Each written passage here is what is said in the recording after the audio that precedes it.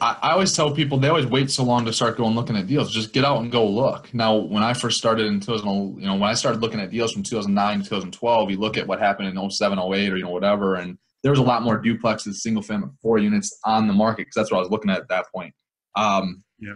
there's just not as many of them out there now, but you just got to get out and look at deals. That's how that's really how I learned. And I would get the financials and I would look at, okay, like, something simple, right? I would look at like how much they're spending on trash removal or the lawn care. I would look at those things first when I was first starting. So I'm like, okay, man, those seem expensive. Like, for a 4 unit, I think we could save there. And then I would also go and look and see what the current rents are. And by doing that, by going to look at those properties, get the financials on them, that really taught me a lot as far as like what to look for. And then at the same time, kind of like in my story, find a way to make money so that you're not solely banking on someone else to make your first deal happen. 'Cause a lot of times people are going to want to see that you have a track record. If you're just going to, you got to show that you're going to go out and do things regardless. And the moment that you do that, you will find other people that want to invest if you work hard enough. But the moment you do that, then you become, you're not fully reliant on someone else, and you have a mindset.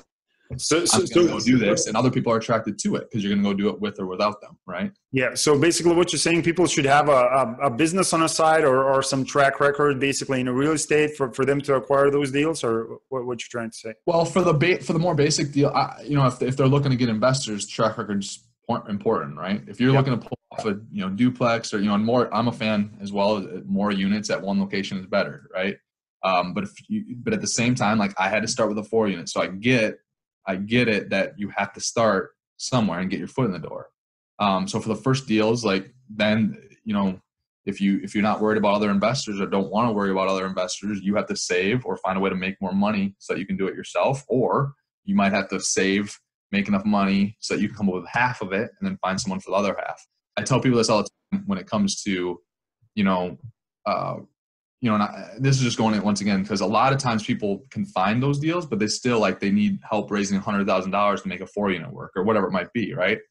But I tell people all the time, dude, if you have $50,000 to your name and that's it, I know right now that if you find a deal and if you're willing to go to somebody who doesn't matter if they have $1 million, $10 million, whatever, you go to some of those people.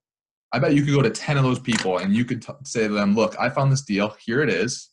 You show that, you show them where it is, the area that, there's a good return. It's a good opportunity, right? Yeah. And that you have $50,000 to your name and that's it. And you're going to put all 50 in. That's how confident you're going to find someone else that'll match the 50 to make it happen. Yeah. Right. So it's just a matter of getting out, looking at properties, having some savings, and then, being willing to just go for it.